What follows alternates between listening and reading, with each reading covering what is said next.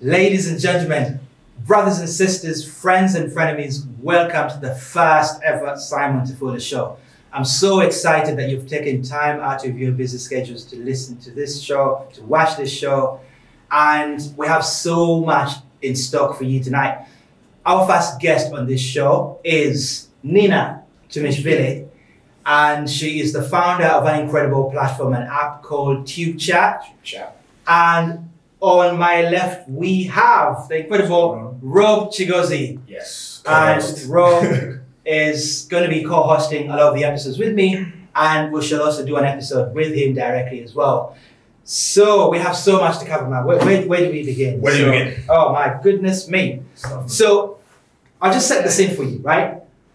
You're on the underground, right? You're traveling on the underground. You see somebody, you see a hottie, you see somebody that catches your attention, a spice, you know? And you're thinking, hey man, how do I actually get this conversation started, right?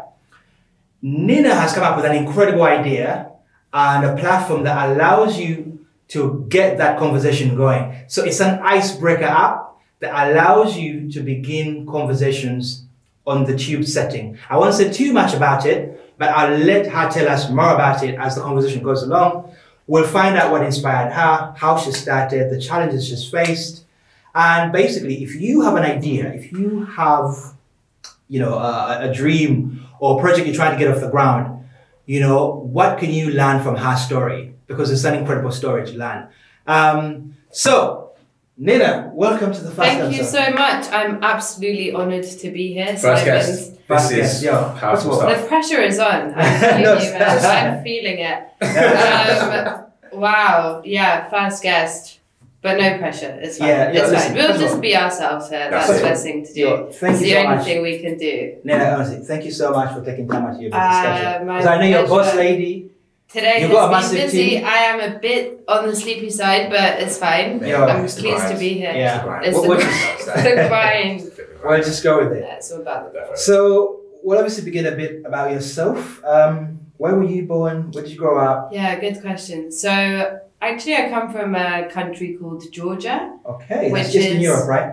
It's kind of like Eastern Europe, might Mm-hmm. be called like Central Asia. It's basically right. It's like right on the border between Europe and Asia. So it's like Eurasia, and we've got like the Caucasian Mountains, and we're just south of Russia and like north east of Turkey. So we've got like really interesting geography going on around there.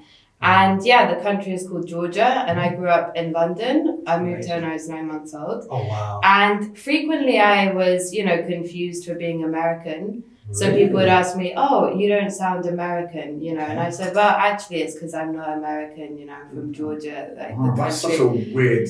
What? That's such a weird thing. Yeah, because obviously Georgia the state. That's Oh, what people say. Yeah, right. Georgia state. Because until recently, people don't know about Georgia. Are you serious? Yeah. Like, wow. That's shocking. yeah, they're like, oh, is that a place? Like in 2008, we had like a bit of a war that kind of Oh, yes, Yeah. there was news. I had that, yeah. got us in the news for a bit. Then, I mean, recently more and more people are traveling to Georgia, which I'm so happy about. Especially like young, cool people that are into like Rob, what electronic you dance doing? music. No, I went Wow. to Montenegro. Bro. Oh, yeah, sorry. Yeah. Okay, like Completely. Sorry, my bad. Yeah. It's fine. Let's keep I it rolling. think one of the people that needs to get. Let's keep it rolling. that's okay. It's fine. No judgment. No But geography classes later after the show. So basically that's where I'm from. Both my parents are from Georgia. I grew up in London. I still try and maintain my like Georgian roots. So I visit like twice a year. I can speak Georgian fluently. Yeah, at home it was like basically, Georgian all the time. Yeah. So my grandmother like drilled it into me and said, there's no way you're not speaking Georgian. So yeah, I'm like multilingual, which I'm very grateful for, and I feel like I'm still in touch with like my heritage. But I consider myself a Londoner, like through and through, and this is home to me. The key question is which part? Which part? Yeah. So North see, London. you need to watch how you answer this because it can. Yeah, I know. It can get political. intense. Exactly. So I grew up in Stoke Newington. In Hackney, back when it was really rough. I know, yeah. It was kind of it was proper rough. Kind of how I grew up in South London. Before gentrification. Before the gentrification, guys. Let's get straight to the point.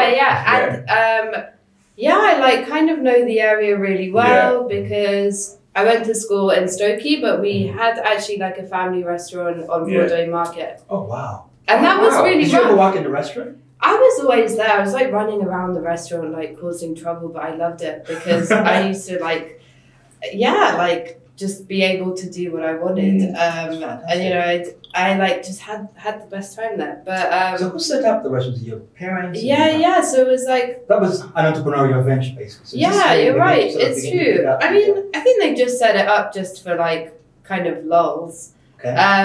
No one was really like great at running a restaurant, but I think they just wanted something to do and they wanted to introduce people to like Georgian culture and food, and it was the first Georgian restaurant in London. Now there's a few of them, but I grew up there and I went back a couple of years ago. Now it's no longer like there, and it seemed so much bigger to me back in the day when I was like really small, and now I was like walking down the stairs and I realized the gap between me and the it's actually like not that big, so but and I remembered it being so big and so like quite nostalgic. But Hackney has changed a great deal, as you guys probably know, most people. So do you think sort of seeing what your family built there with the restaurant, do you think that kind of triggered some entrepreneurial juices within you to kind of like almost subconsciously though? Do you know what I mean? Because at the time you were messing around.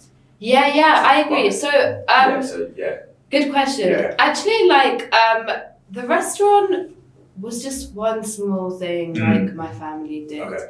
I come from a background of like in film and theatre. Okay. Wow. And my grandfather's uncle founded one of a big like theatre company in Tbilisi in Georgia. Wow. And it's named after my surname. My surname is the name of the theatre. And it's called the Tumanishvili like theatre, and it's still going to this day, and they still remember him very highly. I know that was one thing. Then my grandfather's also in film, and he's done a bunch of stuff. Like he's worked with cities and stuff like this. I mean, he's been always like hustling around doing stuff. Yeah. So my father's side is like quite entrepreneurial. And I didn't realize that maybe that had an influence on me, but I just always remember them doing stuff, like your mom's side? Different projects. My mom's side, not as much. My mom is an artist. I think my mom never really found what it was that she really loved to do. So she's kind of like not as driven maybe and ambitious as I am, but she's an amazing woman, probably one of the best people I've ever met and will meet. But she's just not like, proper business minded. It's not fair for them. Yeah, it's not fair. I mean, it's a grind. It's that's true. It's a grind, yeah. Have you got any siblings that are entrepreneurs or have anything entrepreneurial going on? Yeah, so I basically have two half sisters that are younger than me, but no, like they're too young to be entrepreneurs yet. But I mean, actually, my younger sister, she's been like making a lot of headway with just like she started a blog. She speaks about politics quite a lot. She it's a bit of a thought leader for someone her age, and it's like done talks and events already. Gets a lot of like shares on her like posts and stuff. Cool. So I think watch this space, see what she ends up She'll be in here being interviewed next time. She's into philosophy as well, which is cool. It's cool. Yeah. So in terms of you then grew up in Hackney, to like a public school or like a private school or more comprehensive, and then uni as well. Good question. So actually, like my upbringing was really diverse. Okay. So I grew up in Hackney, which was quite like a deprived part of London, especially back in the day. It was rough. And I would stay with my grandmother who lived, in social housing at one point. Then I went to a paid school, which was very different to like what I was seeing before then. So, and I've had friends in like coming from completely different economic backgrounds. Yeah. So honestly, like I feel as though I've seen, all different sort of walks of life, and I have friends that represent, probably the super high net worth sort of like band, and then people that are just more humble and like, you know, sort of working day to day. I find that sort of growing up like that kind of gives you a very interesting perspective. Yeah. Kind of you kind of have experienced the extremities of the socioeconomic kind of environment as it were in the UK. So that's I relate to that. Yeah, but you know what? To me it never felt like a massive thing, you know, sort of coming from you know, a background that wasn't maybe as or like it. I don't feel like class or like economic stance should be like a massive thing. Although it really, you know, for some people it's like, I didn't realize till later in life that obviously, you know, you have more opportunities, but I don't think it should influence us as much as it kind of does, you know. Yeah, I mean, the reason we bring up this question is because, you know, so many studies are being done. You know, your environment, you know, obviously it makes a difference. So people always ask, you know, are leaders born or bred? Is it the environment? Is it nature or natural? So it's always important to kind of find out where did somebody grow up and, you know, what kind of education they had. So then you move to uni. What uni did you go to? What did you study? I believe personally leaders are like born. I feel like regardless of like, you know, the situation you're born in and the environment, I feel like you can like definitely make something of yourself if you are determined to do so. Do you agree? No, especially in the UK, right? Like, got the resources. Yeah, you can do it. You really can. So I encourage everyone that's tuning in, like, just go for it. Like, I truly hand on heart believe that if you work hard enough, you can achieve like anything. The sky's the limit, hey? Right. Yeah, the boss lady has spoken. Do it. The question so you went to uni, what uni? Yeah. So I actually went to a school in London called the School of Oriental and African Studies, SOAS. And half of my degree was at King's. I did a bit at UCL. It was a joint degree in economics and geography. Oh, cool. And I was just to study that. Yeah, I was just interested in like world affairs and how the world kind of works together, and the like combination of those two subjects really helped me like sort of make observations on why this is the way it is, and like how does our history like predetermine, you know, the way certain nations are perceived, you know, in this day and age. And it was super interesting, and I always had a lot of interest in like emerging economies and stuff like that. So at SOAS, I learned a lot about Africa, Asia, you know, and then I like did further research into what I was really interested in is commodities and resources. Yeah. And also, you know, like the resource curse and stuff like that. So that kind of became my dissertation topic. Oh, that's pretty cool. Nice. Yeah. So you finish uni. What happens next? So I finished uni, and in my second year, I woke up with this idea for like a localized internet, and this was pre like Tinder time. So I was like, hey, why don't we have a service that basically links people that are in the same place at the same time, like right now? And you know, I told one of my friends, and he kind of followed apps and stuff a lot more than me. I mean, I would use the stuff that I needed, but I was never like super driven by tech and following TechCrunch or anything like this. So, and I was just like, hey, what do you think of this idea? And he was like, yeah, it's cool. And then, you know, a couple of months after Tinder came out, and obviously you guys know how that blew. It went from like doing something. I say Sam uses it every day. And it was like, when it started, it was so embarrassing to be found on Tinder. And like, my friends were like, you know, my guy friends were like, hey, we saw this like friend of yours on Tinder, and she's really desperate, and she really like hungry.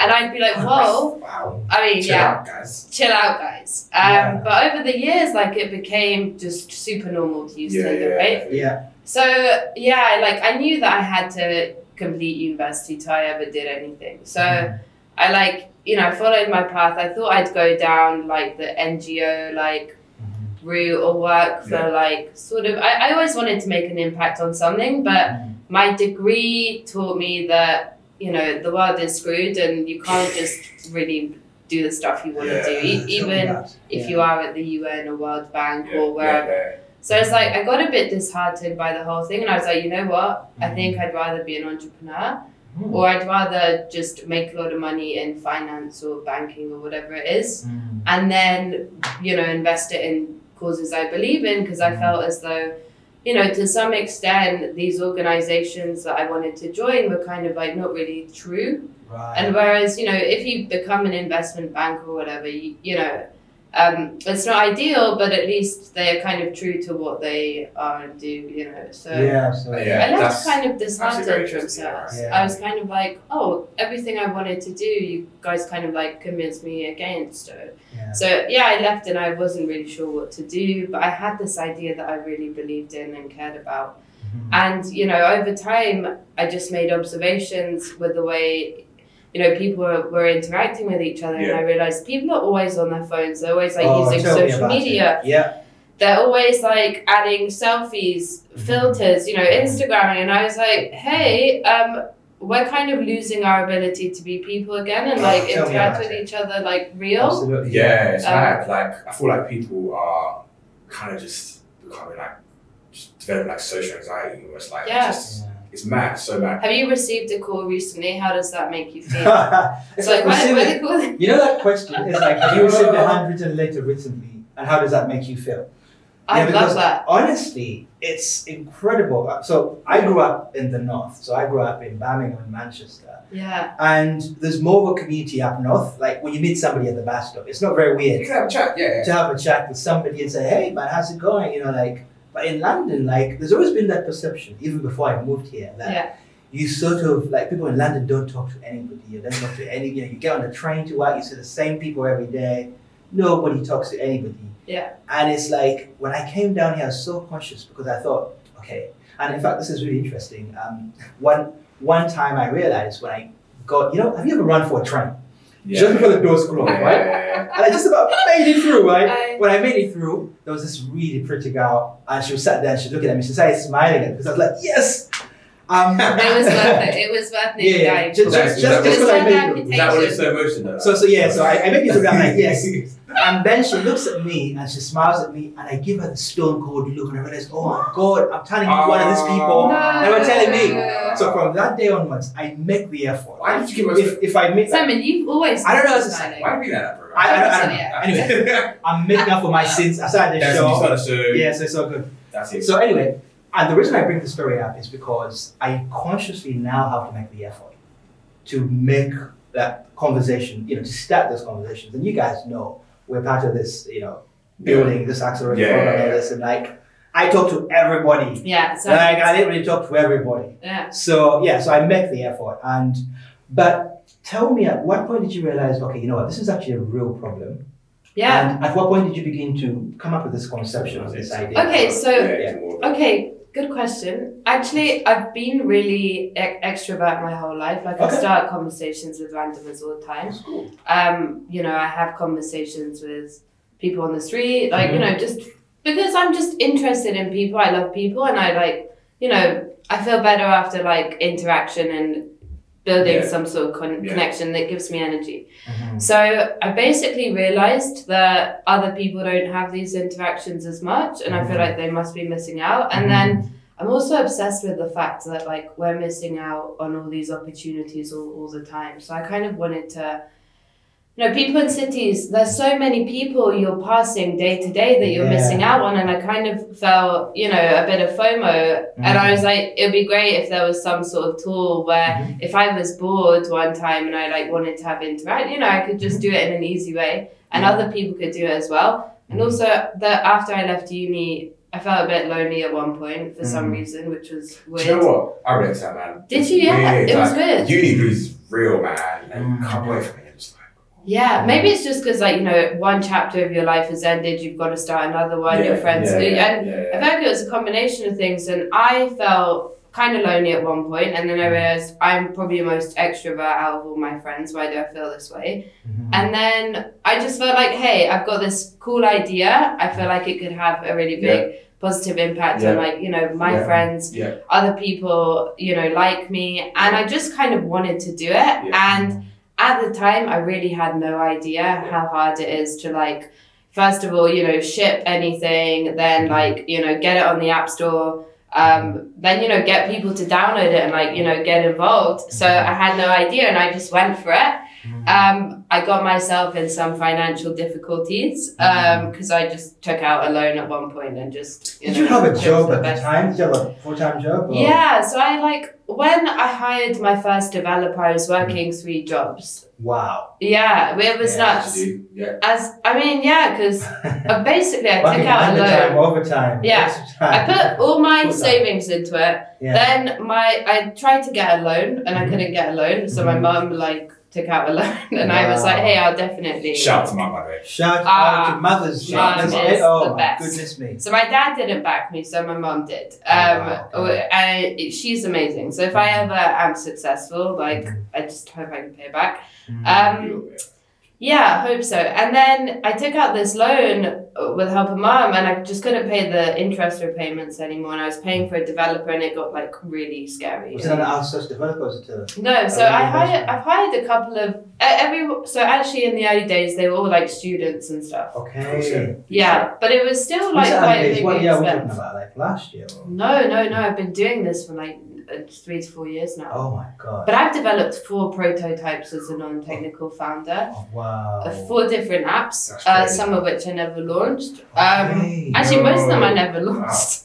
So this brings Web up apps, a really interesting point. All sorts of apps. Finding developers in the tech It's world a nightmare. is a nightmare, especially if you're a non-tech founder. Yeah. Oh, God. I always say, we've had this conversation. Yeah. It's a nightmare. It's the worst thing anyone could, Because it's kind of hard to differentiate because everyone can develop. And everyone has an idea. Everyone is in front of you. First of all, everyone has an idea. Everyone has an app idea, and everyone has trying. So I always say that trying to find a developer is like trying to find someone handsome or beautiful. 100%. It's like trying to get into a relationship. Because all the really good ones are already taken. Yeah.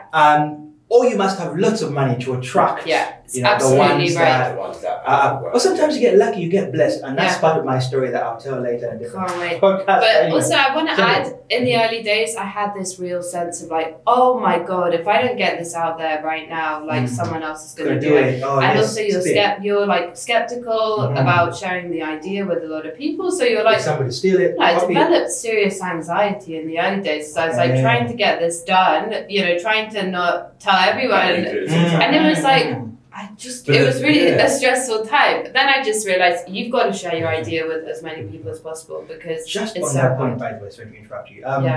The bit about the anxiety. Yeah. This is a very common problem with entrepreneurs. Yeah. And people starting stuff. Yeah. Because there's so many challenges that you have to deal with on your own, right? Yeah. How did you deal with that? I mean, did you have any sort of remedies? Did you have any sort of were you doing meditation or yoga? What was your way of coping with this? Okay, so I've always been a very laid back, chilled person. Even the way I speak is very monotone and So I feel out of my friends always say, you're so laid back. I feel that's really helped me do this. But now I'm more used to it because of the experiences. But in the early days, it really was a roller coaster like this. Some days were so high, some days were so low. And not even me being so laid back and chill could deal with it. But over time, you just learn to manage your expectations. And now rejection doesn't faze me at all. It's welcome to our world. Yeah, it's just another we get rejected on a daily. It's just hey, you just go with it. And it's I feel over time you really learn to just trust yourself and know that, you will make it. Even if it takes more time and maybe, that's a coping mechanism. The ability to trust yourself and just roll with it and maintain that calmness and focus and persevere. Perseverance, I think, helps you. Just seeing that, hey, I got through that challenge. I'll get through the next one. So over time, I guess you just develop more of a belief in yourself, which I think has happened for me. And now I'm less anxious. So many nuggets of things you've said in there that I could tap into. I think right now, let's just really drill down into this product. What is TubeChat in your own words? I'd love to tell you guys. So basically, going back to what we discussed with tech kind of taking over our lives. I believe in human and face-to-face interactions quite strongly. So I wanted to develop something that was basically still using tech and smartphones, which we always carry around in our pockets, but was going to sort of like encourage real life face-to-face interaction. So I developed this app that is a social icebreaker for the underground, because I feel like people on the underground are the most disconnected out of everywhere in London. And also there's this problem with networking, so nothing else works on the underground except TubeChat on an actual train. So what we do is like we discover people that are around you on a carriage, and we send icebreaker messages, and you can play the I Spy game. So you can go, I spy with my little eye, something beginning with like, cool. I don't know, that's quite what cool. do briefcase like be, or whatever. And it's meant to be a way to just encourage like real life interaction. So that's really cool. So you're kind of like, I guess, leveraging the fact that, well, first of all, identifying the fact that we are very much glued to our phones. Yeah. But then kind of like having like a positive spin off to it, and leveraging that as a tool to break down these barriers. Yeah, 100%. And then the only thing I want to add is, we've spent years, basically another reason why it's taken me so long is that the tech we are like, experimenting with is super interesting, because what we do is we basically link devices just peer to peer. So we create a network with devices that are in range, and we broadcast, sort of messages between them without linking to like, a server elsewhere. Yeah, crazy. So it's all decentralized. So I've used the app, so it uses Bluetooth, right? Bluetooth, so we mainly rely on Bluetooth, but just having Wi-Fi enabled also helps us broadcast messages. Okay, cool. That's how it works on the underground, I see. Bluetooth and Wi-Fi direct. So eventually, when did you release the first version? Because I know there's an interesting story about that. We released TubeChat version 1 in May 2017, and then we spent another year testing the tech all the time, sort of seeing how well connections were working, how well discovery was working. We've got all sorts of problems because, different iOS means that the app works, differently, and then also, all sorts of problems with the stack. So Apple doesn't really want us to be doing this 100%. So we have to come up with smart ways to get around it. Oh, I mean... You're cannibalizing their messaging business? I mean, they don't have a messaging business. No, not really that, but I feel like the uses of this tech could be broader than just what we do. Of course. And second... we had a bit of chat about that. Yeah, we had a bit of chat. Well, if we can continue that another time. But also... The fact is, ideally we want to broadcast in background mode. So you can be walking around and, we will just connect you with people that are nearby. But right now you kind of need to launch the app. And Apple, very controlling of how they want their apps used. And you've got to follow very strict guidelines and frameworks. So it's been quite hard, but I'm really pleased with what we've got right now. And I feel like it's a massive improvement compared to the first version. Fantastic. Yeah. Okay. In terms of the Android side of things, you haven't done any Android yet so far? No Android yet, but we're working on it, and hopefully that'll be coming soon. Fingers crossed. But that's another challenge because Apple doesn't really want Android to they're not 100% keen on connections between the two. So we've got to come up with really smart ways of doing that. That's another challenge. Yeah. But hopefully coming soon. Okay, cool. Yeah. So you have an app now. Yeah. It's pretty much ready to launch because I've actually used it. We've launched, exactly. We're live. Where's the launch party? No, okay. Funny story about the launch party. It was called a launch party, but we got rejected from the App Store. So I was going to call it the app rejection party, but then people were like, oh, that's embarrassing. So we rolled with it. But we actually launched a week after, and we just pushed through an update yesterday. Okay. And we picked up and we're live. So fantastic. Really pleased about that. People can actually go into the App Store and download TubeChat. So TubeChat is spelled as one word, right? Yeah, so it's TUBECHAT as one word. TubeChat. Fantastic. Download now. Link download, up, play, use, chat. Link up, socials, begin conversation. So it's TubeChat_app. Instagram, Facebook, Twitter. Yeah, we're trying our best with socials. The thing I love about this app is that, it helps people begin conversations. I mean, for me, that's just something that I feel there's a much greter purpose than just trying to make money because, it's right about entrepreneurs and, everyone's trying to get paid. Everyone trying to secure the bag, right? Secure bag. Yeah. But you're actually bringing something that fundamentally has the potential to change the way we communicate in society. And I believe that, truly. That's amazing. And for me, the other thing I find incredible about what you're doing is that if you look at the tech landscape, like I've always said, right, it's very male, pale, and still. And part of the reason of doing this, let's keep it real. Let's keep it real. And part of the reason of doing this podcast and this show is that we want to bring a bit of of color, seasoning, and spice. Some herbs. Yeah, some herbs, some flavor in this. Because honestly, in the tech world, it's just crazy. Like it's a very monolithic thing. Okay. So, tech is changing the world we live. Yeah. It's changing our lives. Yeah. People are being laid off. People are losing jobs because they're being replaced by these algorithms and this machine learning apps. Glad you touched on that. And so the thing is, the people building these products and services don't reflect the diversity of the reasons society. And this is a major problem. Yeah. And the reason I love what you're doing is you are actually bringing the flavor and you're actually designing. Thank you so much. And you're changing stuff because we need more people like you to actually develop more products and services that reflect the diversity of society we live in and the diversity of ideas, because if we have the same group of people kind of creating the same kind of product. So for me personally, this is what I really love about it. Awesome. And I think that you're onto something really good. Yeah. I mean, obviously it's not for everybody, but in terms of where you hoping to go next from here now? When you launch, what are your plans from here onwards? Because now. Okay, I really appreciate you touching on the fact that robots are like replacing us as humans, and even AI to some extent is making us less human. My aim with all of this is to basically, return us back to being more human and return us back to human interactions, because even myself, I spend so much time on my phone and on my laptop and stuff.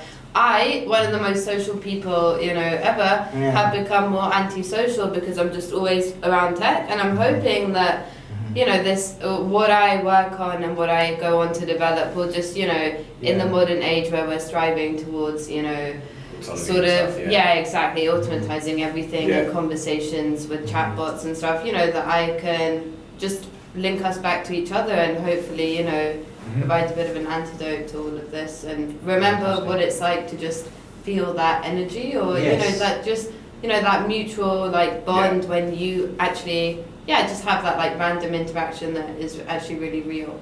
So that's what I like. The dream for me is to just encourage those real life interactions, and TubeChat is just kind of like the first stage of what we want to do. I felt as though it would be a smart way to launch because the London Underground has this social awkwardness problem for real. Tell me about it. And then also the networking problem, and it's unreal. And look, for me, it seemed great for us to launch there. I've lived in London for like just about 3 years now. I never really appreciated the concept of personal space until I go into the underground. That underground train at 7 in the morning, right? When everyone's just elbowing each other. That is insane. You're gonna wash out here, that is. Oh my God. And in summer, it's in Central Line.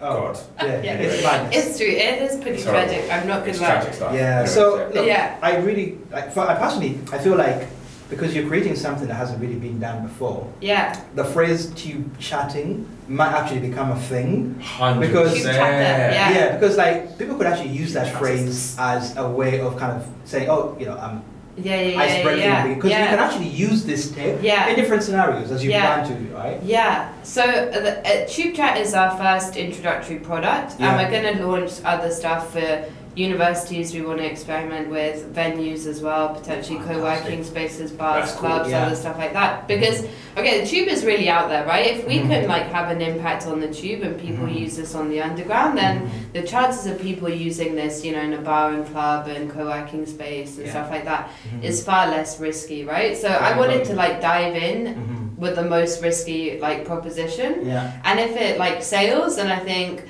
I've got quite a lot of reason to like believe that it will take off in other use cases. Because you had like 3,000 downloads in a random country. Yeah. Oh, good. Yeah. What? Thanks to Is that what you... Yeah. Okay, yeah. So in the early days, you know, I just wanted to get something on the App Store that I could like demo with investors and, you know, press and stuff like this. So I just put this app on the App Store that I wasn't really that proud about. But, you know, one day I just started receiving lots of downloads and I was like, oh, this is like kind of strange. I wonder like why. We got featured on the Chinese App Store. Wow. So we got featured there. We weren't like on the featured page, but we were on like a trending list for social China, networking. It's a billion people. You get seen, right? Yeah. So we were like, you know, on that list, and we were just getting like traction from there. But it took me a long time to find out what it was.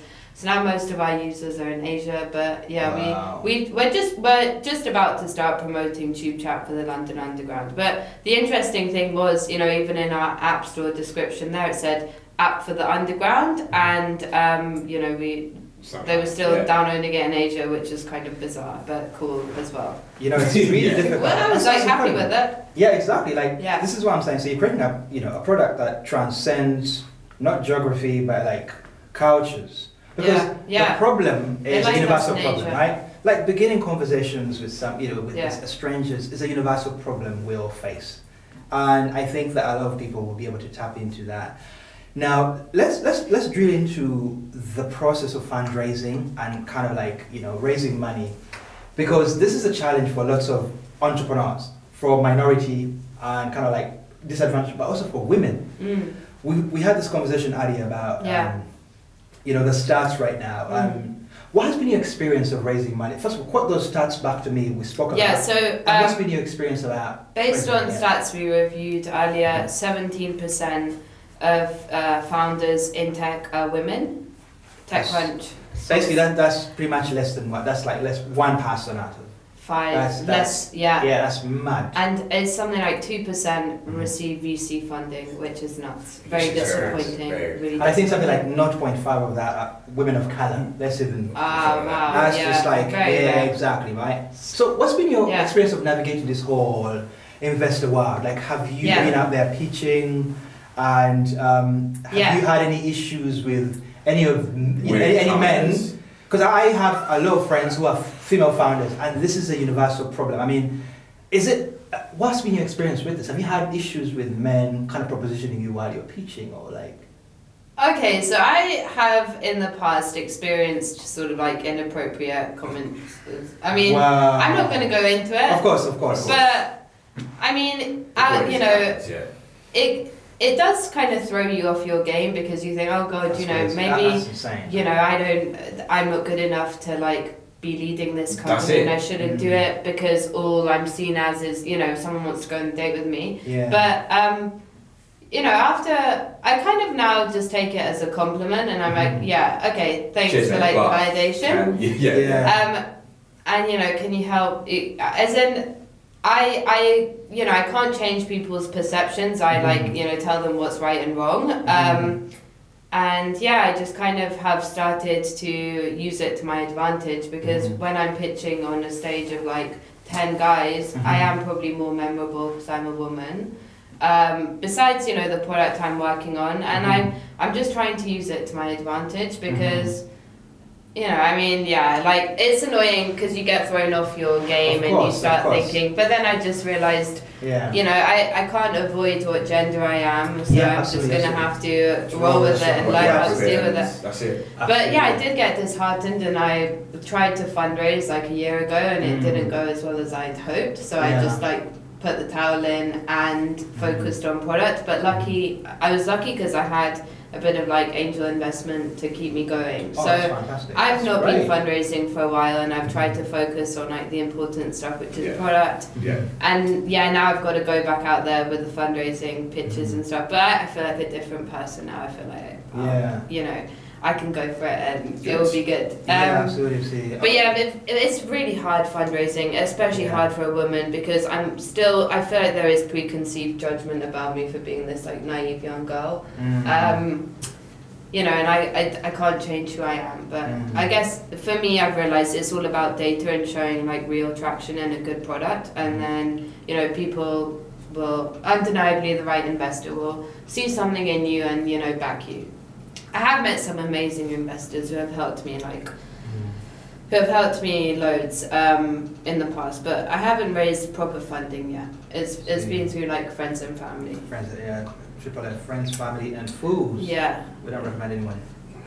Fooling anyone for money. Got a bootstrap. I'm bootstrapping. So, I mean, but it's so hard. Exactly. Because you want to keep focused on the product. You want to work on it full time. You also got bills to pay, and the stress just becomes too much. I know how hard it is. Yeah.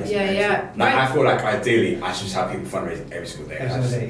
Focus on building the business and people. So after I went through that really hard time in my life, I did get some investment, which has helped keep me sane and helped me run at this for like a year and a half. But that's running out, so now I do need to get back on it. But the stress of managing a job and some people just lead you on for ages, and it's just like just tell me if you're interested in this. Oh no, yeah, exactly. The ghosting is go around real. Ghosted. That's a big issue, man. It's just like, tell me, are you interested, yes or no? Yes. Exactly. Yeah. Ooh, I'm good. I mean, some people have led me on for like a year, and it's just like... A year? Yeah. You're really patient. I told you I'm chill, that's the only reason I have survived this long. You need to tell me if you're interested. I know, but it's mad, honestly. It's really... So now I just, I'm very direct, I'm like, are you interested, yes or no? And I feel like the real... people that really understand the investment game and the proper respectable VCs out there will just tell you, hey, this is not in our remit, or it is, or this is what you need to do, and come back to me with this. So don't waste your time with people that are like, come back to us in 6 months, and because they're not going to invest in you. And it might be that you're too early stage, but then find the right investors that are at your stage, and just don't wait around for a VC to have another meeting with you, because truth is they won't. That's the truth. That's true. I mean, one of the themes of this podcast in general is when we speak about investment, I mean, a lot of people and a lot of companies and VCs invest in scale-ups, right, for growth and scale-ups. But we've had, because we're all three startup entrepreneurs, we've had, this is a universal experience where hardly anybody's helping people get from 0 to 1. Yeah, I agree. Like everybody's doing scale-ups and this, but nobody cares in terms of 0 to 1. So you literally have to figure out a way of going to 0 to 1 by yourself, or from friends, family, and fools, as they say. But I think that one of the challenges around that is that there's a gap there, and especially for minority founders or women founders, is that we can't afford to take that risk of basically leaving our jobs or starting, because a lot of people that have privileged backgrounds, a lot of these glamorized startup founders normally started from somewhere, right? We have had this conversation about Jeff Bezos. We love Amazon, respect what he's done, but let's be real, he started from somewhere. He had privilege growing up. I mean, I think the most extreme example is Donald Trump, when I think they oh my god! I think for the purposes of this, what did he say? He went somewhere like, he said, I've also, had a hard time growing up. My dad gave me a small loan of $1 million. I was like, I think it was like that. 15 million was more than that. It was something so dumb. I was just like, are you exactly. The worst. It actually, the worst. Because if you look at someone like Jeff Bezos, right, this dude, first of all, grew up with 2 parents. Just growing up with 2 parents is privilege. I agree. And then he went to Ivy League school, right? Then he worked on Wall Street for a number of years, so he built up his contact list, right? If you're from Southampton, if you're from the ends, how do you know? Anyway, he saved $250,000 or something, right? And then he goes to, he then approaches, I think, he says 60 of his friends, and I think he asked for something like $50,000 each for some amount. Can you imagine? About 22 or 23 of his friends give him this money, and then he had a loan. I think some of his parents actually gave him something like another $250,000. And then he has had the privilege of actually growing Amazon for growth. Dude, if we had that money, we would have built Amazon too. Look, let me say, right? Any person with reasonable intelligence could build something. You could build something serious. That's great. I didn't know. So here's the thing. The point I'm trying to make is that going from 0 to 1 is virtually impossible. And you have overcome the odds. Like, for anyone to get from 0 to 1, especially in the UK, the investment environment is very the risk is not the risk appetite. The appetite for risk among investors at the super early stage is incredibly difficult. Okay, I'm just going to emphasize one thing. So I went through this really tough period, right? Bootstrapping, then this loan that got me into travel. Yeah. Then I was like applying to accelerators, trying to get meetings with angels, trying to VCs, and it was just not going anywhere. And then I did get, investment which saved my life basically. So had that not happened, there's no way I would have God knows what I'd be doing. I mean, who knows? I would probably have just scrapped the idea and gone and that's credit to your resilience. Exactly. I was really lucky. You've been incredibly resilient. Because you could have been you can't just say you've been really lucky, because as we've established, the last preparation and I got to give myself kudos for you have to. And this show, that's what we do. We give kudos. I'm like the dog with the bone. You got to give yourself kudos for that. You've overcome incredible odds. Yeah, it really has. In the early days I was like, if this takes off, maybe I wouldn't deserve it, but I've been through so much now. As in that I do deserve it. I don't play that. I just have the same mindset. Everything that even like the small successes, I'm claiming it. Celebrate, right? Me, man. Exactly. Yeah, I put the work it's true. in. I was it up really to, is. Whatever stupid time clock to make it happen. So So in terms of obviously you've learned lots of lessons around stuff, right? Yeah. Any specific tips? 2 or 3, tips for people that are out there trying to start something from scratch. Yeah. And they're trying to figure things out. Like, what would you say to them? Okay, I think so. I know when I first started, and I was exploring things in this space, everyone told me the same thing, which was go read the Lean Startup. The book. And I just get a bit bored when I'm reading sometimes, and I think it might be a bit overhyped, that whole book and methodology. But I do believe that you don't necessarily need to go and build the most polished grand plan thing. You can just if you've got a general idea of something you want to do, you can be really creative and smart and create a version of it that will do the main thing without this massive budget. MVP. The minimum viable product, and it doesn't necessarily need to be the product. It can be a twist on it. You can do it with the way you've done, Trendy People, where you built up a mailing list, right, of people. You got your community together. You started doing it. He is his product, and he, without a platform. And I feel people can do the same. If you really want to do, when I couldn't build my app, I went around introducing people myself, and I called it your matchmaker. Yeah, I was it was a challenge. It was the hello a day challenge, and you had to. I would go up to someone and say, "Hey, I challenge you to say hello to someone else," and it was social ice breaking with the challenge. We did it for 100 days, and because we couldn't get the app made, so I was going crazy, and I was I really want to do something, basically what I want to do. So it was real life stuff. So I believe that, it doesn't necessarily need to be an app or a website or whatever, but it's actually really easy nowadays to even create a basic website on Wix or Squarespace or whatever, and build a Facebook group.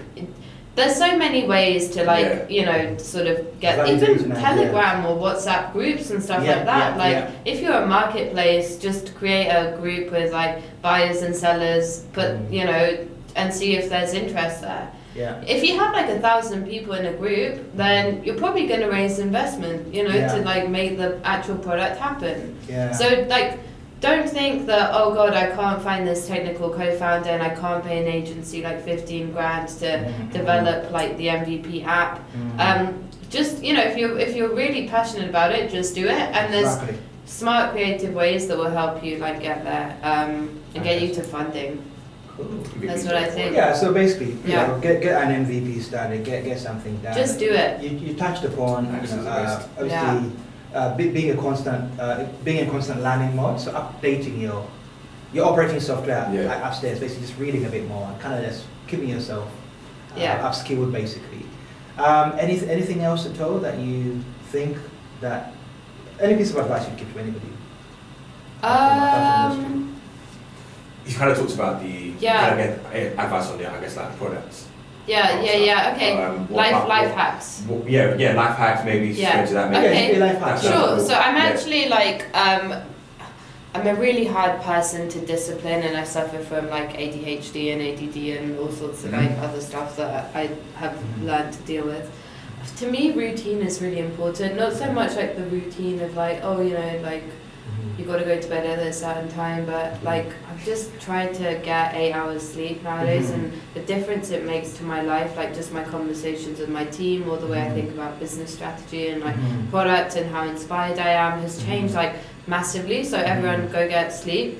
That's really important. Also try and like not eat crap, because that also affects you, and the sugar levels and stuff. Simon's got a story about that, don't you, mate? Simon. This is the name. This is. And a bit of exercise, like honestly, like you are the best version of yourself, and if you take care of yourself, so he's tested. So sleep, diet, exercise, the whole trio. Well, honestly, in this startup environment, is this culture? Hustle, and no sleep. Look, I love my sleep. I'm not gonna lie to you. I love my sleep. Your brain just can't function. You might be coming to work, but you're not making the right decisions. You can't even make decisions. It's so counterproductive. Really basic decisions, you can't think straight. This is it. So I find it very. It's unhealthy when people are just adopting this doctrine of you don't sleep. Don't eat and sleep. Like what? Like if you don't eat, you'll die, bro. Like you're not going. Oh, the intermittent fasting stuff. No, just in general. Like people like, oh my god, like and then they're like, I'm just not gonna eat because I have to get this thing done. I'm like, oh no, bro. Like if you die, you cannot get that thing done. It's true. It's not dying for nothing. It's not gonna happen. I know. It's not worth it for anything. No, make sure you hydrate as well. Exactly. Stay hydrated. Yeah. Oh my god. That's why I love this office, because all of that kind of necessity stuff like fruit. We're taking care of water and that. Exactly right. It's important. The other thing I quickly wanted to ask you about is that a lot of entrepreneurs are almost like jacks or Jills of all trades in the beginning. Because in the beginning, you don't have a big budget to hire all these consultants and people. Chief everything officer. Chief everything officer. Your chief working officer, chief risk officer, chief finance, chief encouraging officer in my part. So what have you picked up on a number of skill sets? Because there's a stigma in society about being a jack of many trades, a master of none. Like do you feel like you've picked up on some skills that have helped you kind of enhance your startup? So I think everyone needs to be really like honest with themselves on what their like main skill is in life. For me, it was always connecting, different people, and I'm like a people's person, so people generally like me and like working with me. And I'm not the most organized person in the world. I'm not great at reading, writing, the sort of like stuff like that. So, but I'm good at bringing people together and like, sort of encouraging people, because so I basically decided at one point on this journey that I couldn't do everything well, because I just can't. That's it. But what I can do well, that's where like I need to focus on. And to me it was bringing people on board and stuff like that. That's my strength. So I'm trying to basically use my strengths to my like advantage and try and get on board collaborators, partners, team members who can fill in on the other sort of things that I'm not very good at. I think that's kind of how I mean there's certain people that can code, that can like have amazing business vision and strategy, but I'm not one of them, unfortunately. No, I totally relate. But you just gotta No, good. That's I think that's how it works. Absolutely. That's great. I mean, Rob, you also like say Simon. I think we're all like on the people side of things. I'm very people. I mean, you've got to be as a founder. It's Jack's vision, people infrastructure, especially. Exactly. That's very much me. One thing I love about your team is it's a very diverse team. Both in terms of both in terms of gender. No, it's not. We're in the office. No. Why should you be embarrassed about? Both in terms of age, gender, you have some. The oldest member of your team is like what? 63. Wow. Yeah. Is he the bad boy? No. So Pete comes from a background in like journalism, networking, systems architecture. Okay, cool. And you know, recently his health hasn't been great, but we've worked together for like 3 years now. Oh, that's incredible. Like So, the like, team is so diverse. I see He was cool, man. we work in the he's same really building. cool. So I see you in this board meetings and you have an incredibly diverse team. I'm like, wow. I love One it. day when I launch my thing, I want to have a team as diverse as Nina's. I appreciate that so much. Because honestly, it makes a huge difference. Yes, I remember seeing you guys sitting at the end in the breakout area. We go wherever we and I was can. like, this is something team, man. I know, it's Yeah, proper. it's coming together. Yeah. Like, you know, some days we have 8 people in, where people like dabble in and out. But yeah, we're very diverse. It's true. But I want to bring on more girls on my team because right now it's usually me and a lot of guys. Yeah. But that's just the way it's worked out. Yeah. So once we get some proper investment in, I'm going to go out looking for some female engineers and also, just... Cool. So anyway, to wrap this interview up, I mean, tell us about how people can reach out to you, socials. How do people get in touch with you, and tell them where to download the app and where to go and who to reach out to. That's it. Because So, we need to get the word out there. Plug-in time. I'm not time. really good at plugins. Come on. You're the chief marketing officer, chief promotion officer. Oh my God, there's so many social roles, media, so many finance roles. officer. So you can find me on Instagram at Nina Chino, Ninachino. You can message me on there, or LinkedIn. I'm Nina Tumanishvili, which is a really hard We'll name. put but that we in can the put show it- notes. Let's put it. Put it Seriously, right there's there. no way. We'll put it in the show Yeah. notes. We'll have Put to it put right it on there. there. I'm joking. Yeah. Put it right. Don't worry about pronunciation. Yeah. Or And the TubeChat, just socials and TubeChat. yeah, so TubeChat app, TubeChat _app for like our socials, and Sweet. we're there. But I think we can add this in the bio. Yeah, we will add that in the Yeah. show notes. Yeah. But look, Yeah, we've been reach out to me. I'm like more than happy to Yeah. help where I can. We've been so honoured to have you as a Pleasure first to have you on the guest, show, man. and you continue to inspire wow. us. You I'm inspire so me. excited Because for this this show is really about motivating, encouraging, and Yeah. inspiring other people. Yeah. Simon, To you are my explore. motivation on Monday mornings. Thank you. Yeah, I love You know, the whole tuning idea into is your... to motivate, voice. encourage, and inspire other people to get on Yeah. that entrepreneurial personal development and growth journey. Yeah, And by listening to these stories, hopefully they can then go on and do their own thing. Yeah, and really learn appreciate a couple of things, you know. So thank you so much for thanks. being Sweet. great guests, and but also massive big up to you. Go It's a download pleasure. TubeChat, right? Go download TubeChat. The thing I Yeah, love let me about know what this- you think. Yeah, let us know what you think. Yeah. Review the Comments. app. Let her know what she needs to improve in order to make it Yeah. a better product. And you, money men or women, Invest. Yeah, back us. you have somebody who has gone against the odds. Back They've the literally team. overcome the odds Thank you to bring so something to life. much. So what are you waiting Thanks. for? They've got an MVP, they've got a team, they've got traction. They tick They the got boxes. massive users. Like, come on. Exactly, they tick the boxes. You're not So wasting give them Yeah, a stash. they will. It'll work In fact, I out. have something to introduce you to, but we'll talk about it. Yeah, talk about that. Ladies and Thanks gentlemen, so thank you so much. Bye. And we'll see you soon. Appreciate Take care. it. Bye. Thanks.